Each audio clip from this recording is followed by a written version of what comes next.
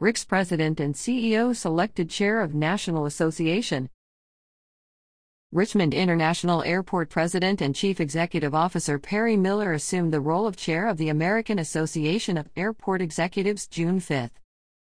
Founded in 1928, it is the world's largest professional organization representing people who work at public-use commercial and general aviation airports.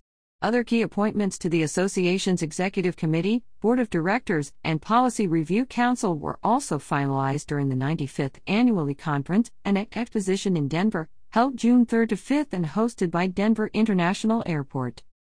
It is incredibly fortunate to have such an outstanding slate of airport professionals from across the country who are willing to give of their time and talent to help guide our association forward, the President and CEO Todd Houtley said.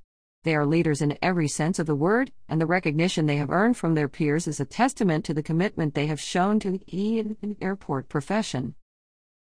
Miller was one of 6 executive committee members elected by membership.